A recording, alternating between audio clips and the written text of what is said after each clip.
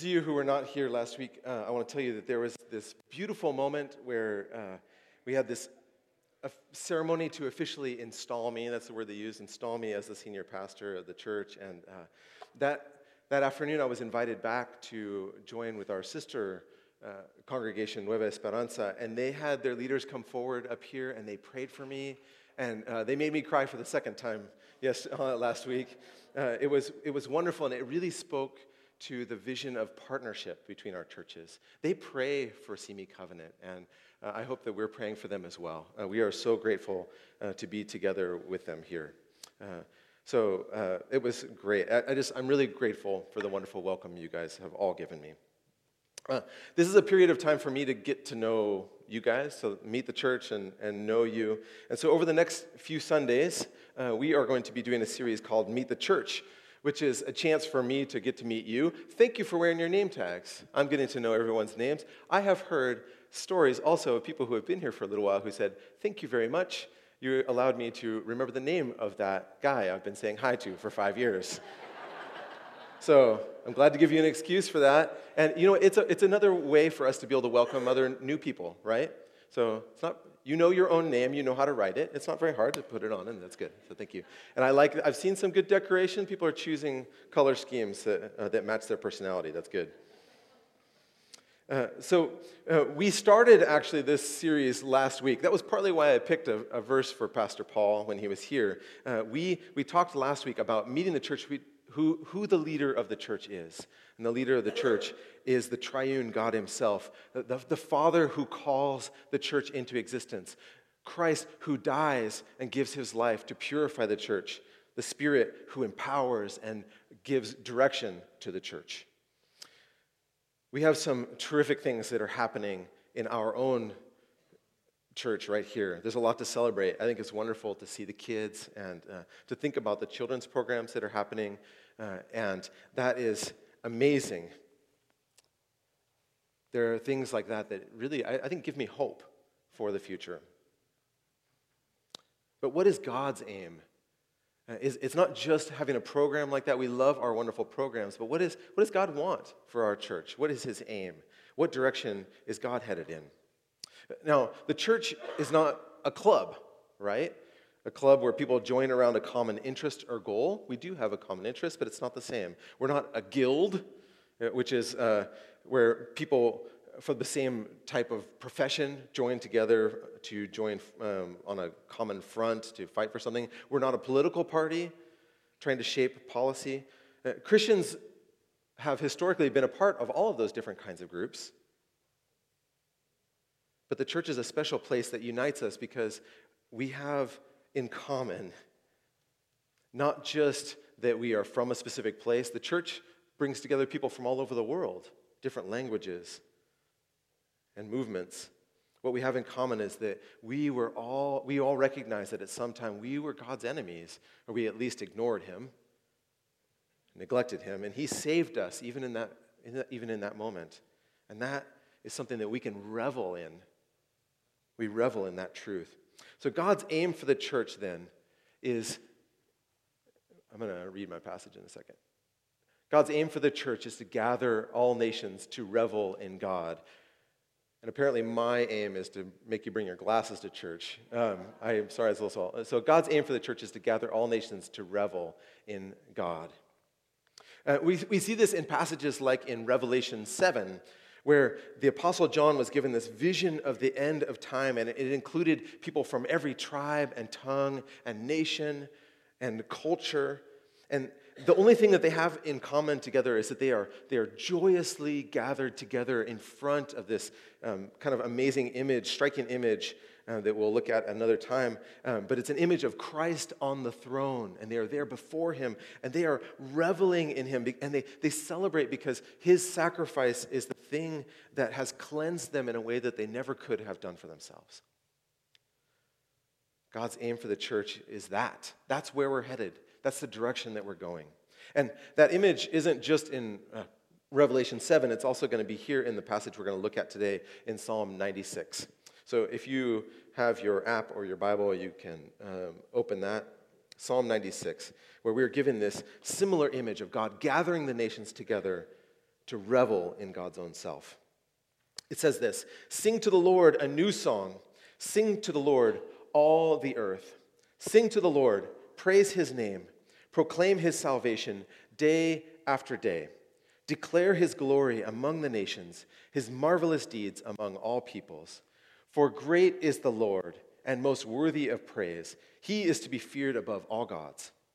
For all the gods of the nations are idols, but the Lord made the heavens. Splendor and majesty are before him. Strength and glory are in his sanctuary. Ascribe to the Lord, all you families of nations. Ascribe to the Lord glory and strength. Ascribe to the Lord the glory due his name. Bring an offering and come into his courts. Worship the Lord in the splendor of his holiness. Tremble before him, all the earth. Say among the nations, the Lord reigns." I lost my spot. The world is firmly established. It cannot be moved. He will judge the peoples with equity. Let the heavens rejoice, let the earth be glad. Let the sea resound and all that is in it. Let the fields be jubilant and everything in them. Let all the trees of the forest sing for joy. Let all creation rejoice before the Lord, for he comes. He comes to judge the earth. He will judge the world in righteousness and the people in his faithfulness. Let's pray. Father, we ask you to help us to understand your word today and figure out what it means for us as we live out our lives here in the midst of everything that's going on for us. We ask for you to teach us and guide us. In the name of Christ, amen. So God's aim for the church is to gather people of all nations to revel in God. So what does it mean for us to practically revel in God? What does it mean for us to revel in God? We're going to be looking at this. You were right. Thank you. Sorry. So we're going to first, what does it mean for us to revel in God? Our passage doesn't tell us all the possible ways, but it does give us a few key actions and ways that we can help our hearts and minds to revel in God. And so we are going to sing. It's going to tell us to give, and it's going to tell us to wait. So in our passage today, we're going to see it says, sing, give, wait.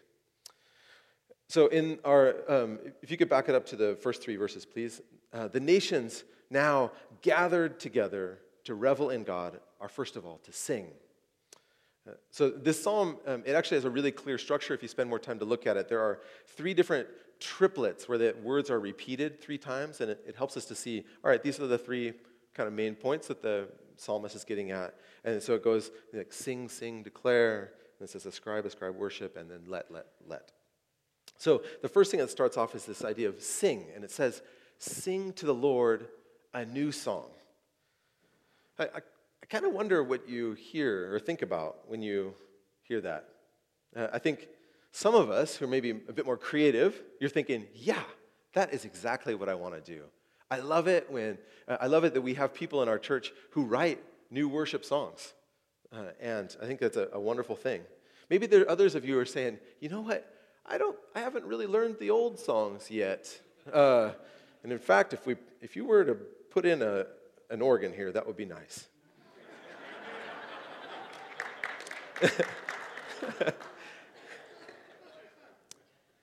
Or maybe just right now you feel like you just plain don't feel like singing, right? Well, I think it's important for us to physically sing new songs, like the ones that we do get to sing here. Maybe you're like me, you will not necessarily sing, but maybe squawk out weakly and a bit off key a new song. But while actually singing new songs is important, what we are called to do actually is to sing a new song of faith from our hearts. A song that comes out of our response to who God is. And that song may or may not have words. You see, when there is a theme or an idea that is relevant and important, we need to express it in ways that matter to us today. That's why there are still love songs on the radio, right? There's always going to be a new love song. And they're not going away because love is a topic that is relevant to our lives. And it matters to us. And when a topic intersects with our life today, that is where we sing our song. And you know what? Love songs aren't always happy, right? There are just as many songs about breakups and pain as there are sappy ballads with, birds and rainbows and stuff, right? That's because the topic of love, where it intersected with the life of the singer, was at a low moment or a difficult moment. And God is as relevant today as ever. He is the most relevant, the most important thing. And we can push him aside at times, it's true. But where God intersects with our lives, in the timeline of our lives, that determines the kind of song we're going to sing. Do you have a slide for that one somewhere? So, maybe picture yourself as maybe the orangish, goldish, depending on what kind of mood you're in, your orange or your gold, line on here. If your life is maybe at point A, you're going to sing a certain kind of song. When you're at a point B, you're going to sing a whole different kind of song. One moment is going to be joyful, and one is going to be painful. And in this room this morning, we are all in different places on the line. You may have a song to sing today just because you're happy that you're alive. But I want to tell you, you do have a song to sing because you're alive. All of us are here. God is alive today too. And our lines are intersecting. You see, sometimes we think that we have to produce something in ourselves and to come up with certain emotions in order to worship God. We feel like we need to be up to the task of worshiping him, and that's not what God asks of us. How do you feel coming in here today? What is the thing that is preoccupying you? Now, what does it mean for you that at that point, right here, there is a powerful and loving God of the universe who saves us, who pursues us? Maybe you even feel like, hey, I've been in this place before. I've been in this thing before. But you know what? You're at a new point on the timeline. You've never been as old as you are today, right? You have never... That's going to be the only thing you take away. Thanks a lot. I'm older than ever. What was Kurt's sermon about? I'm older than ever. Thanks a lot. The point is that you have never been in these exact circumstances, and you have a new song to sing to God in these circumstances. If you read the Psalms, you will see that these songs of the faithful run the gamut of emotions. And one of the most common themes that's there is a painful cry to God. So if we can decide today that wherever we find ourselves on our timeline, that we will respond to God, sing a song to God, I think that is exactly the action that God wants us to take. That is a way for us to revel in God and just say, God, you are here. This is not what I want. That is a great new song for you to start singing. And what's interesting, in our passage, it says all of the world is invited to sing that song.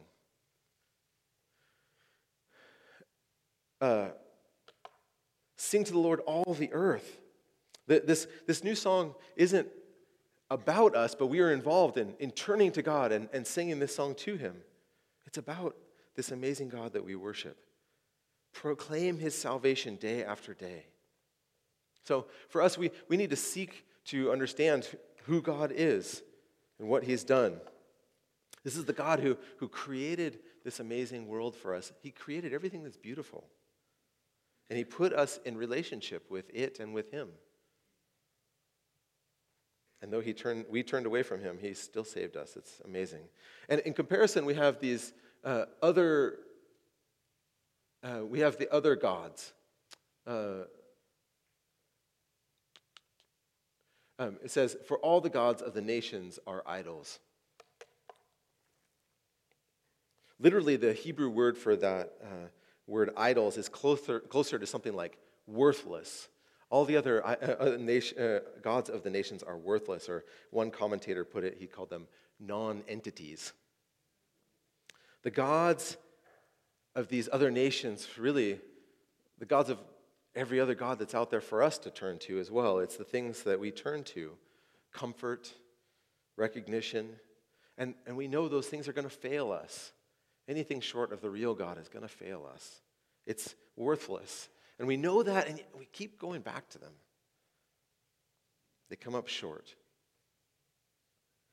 If you're not yet a Christian, our church community here at Simi Covenant is a place where you can explore who God is, and you can learn about how he has acted in history.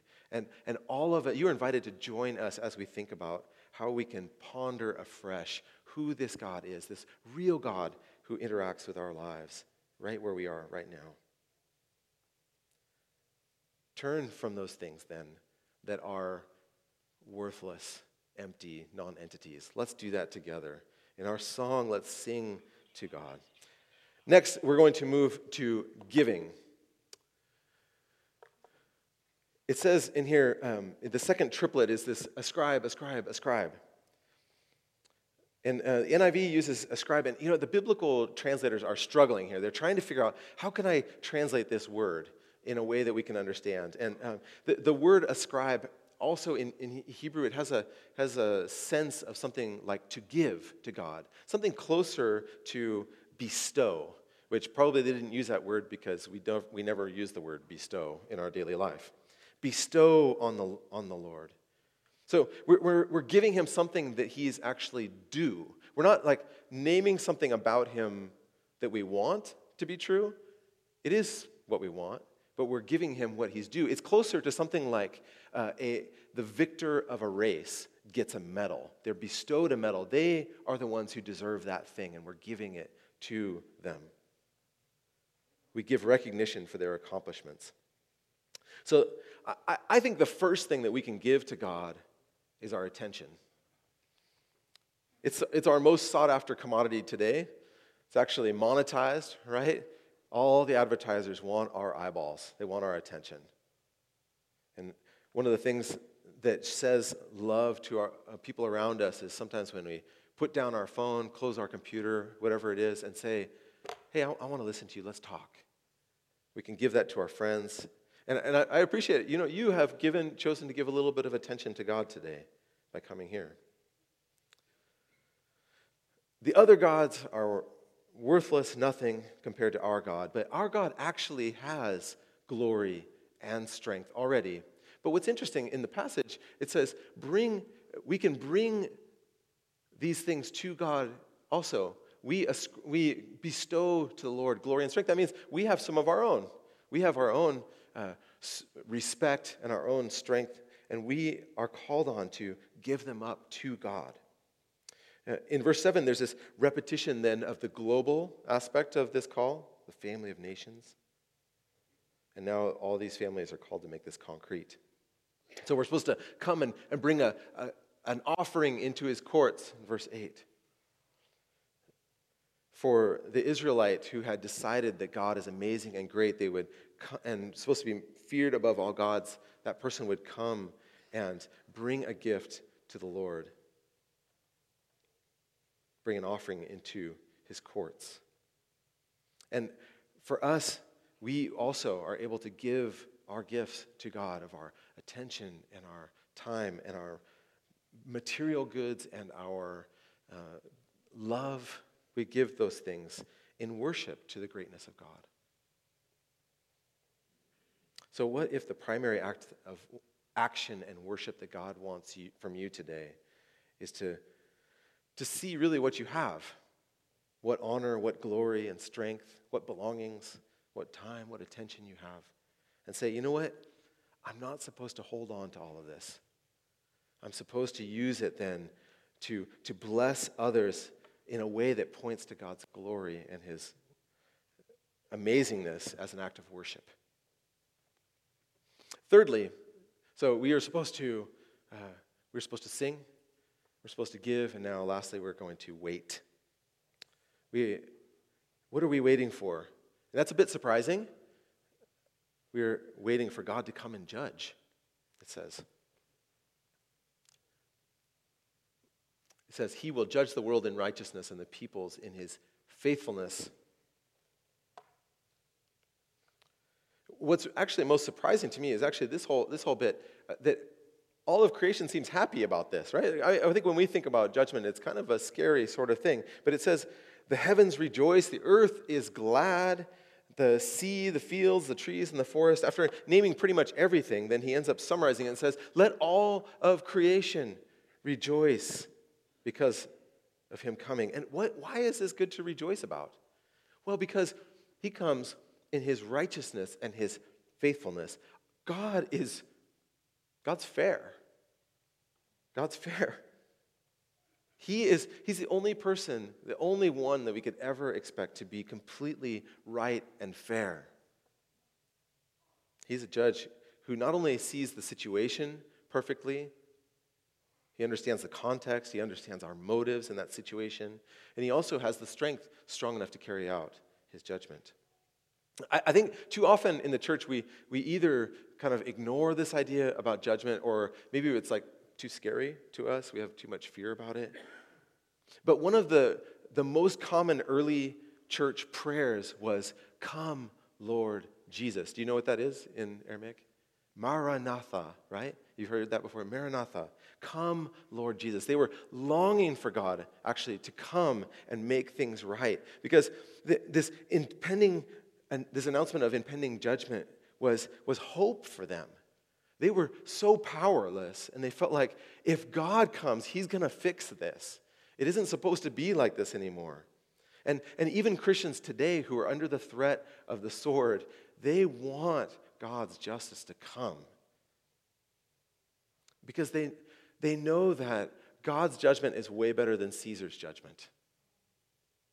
Caesar would crucify his enemies.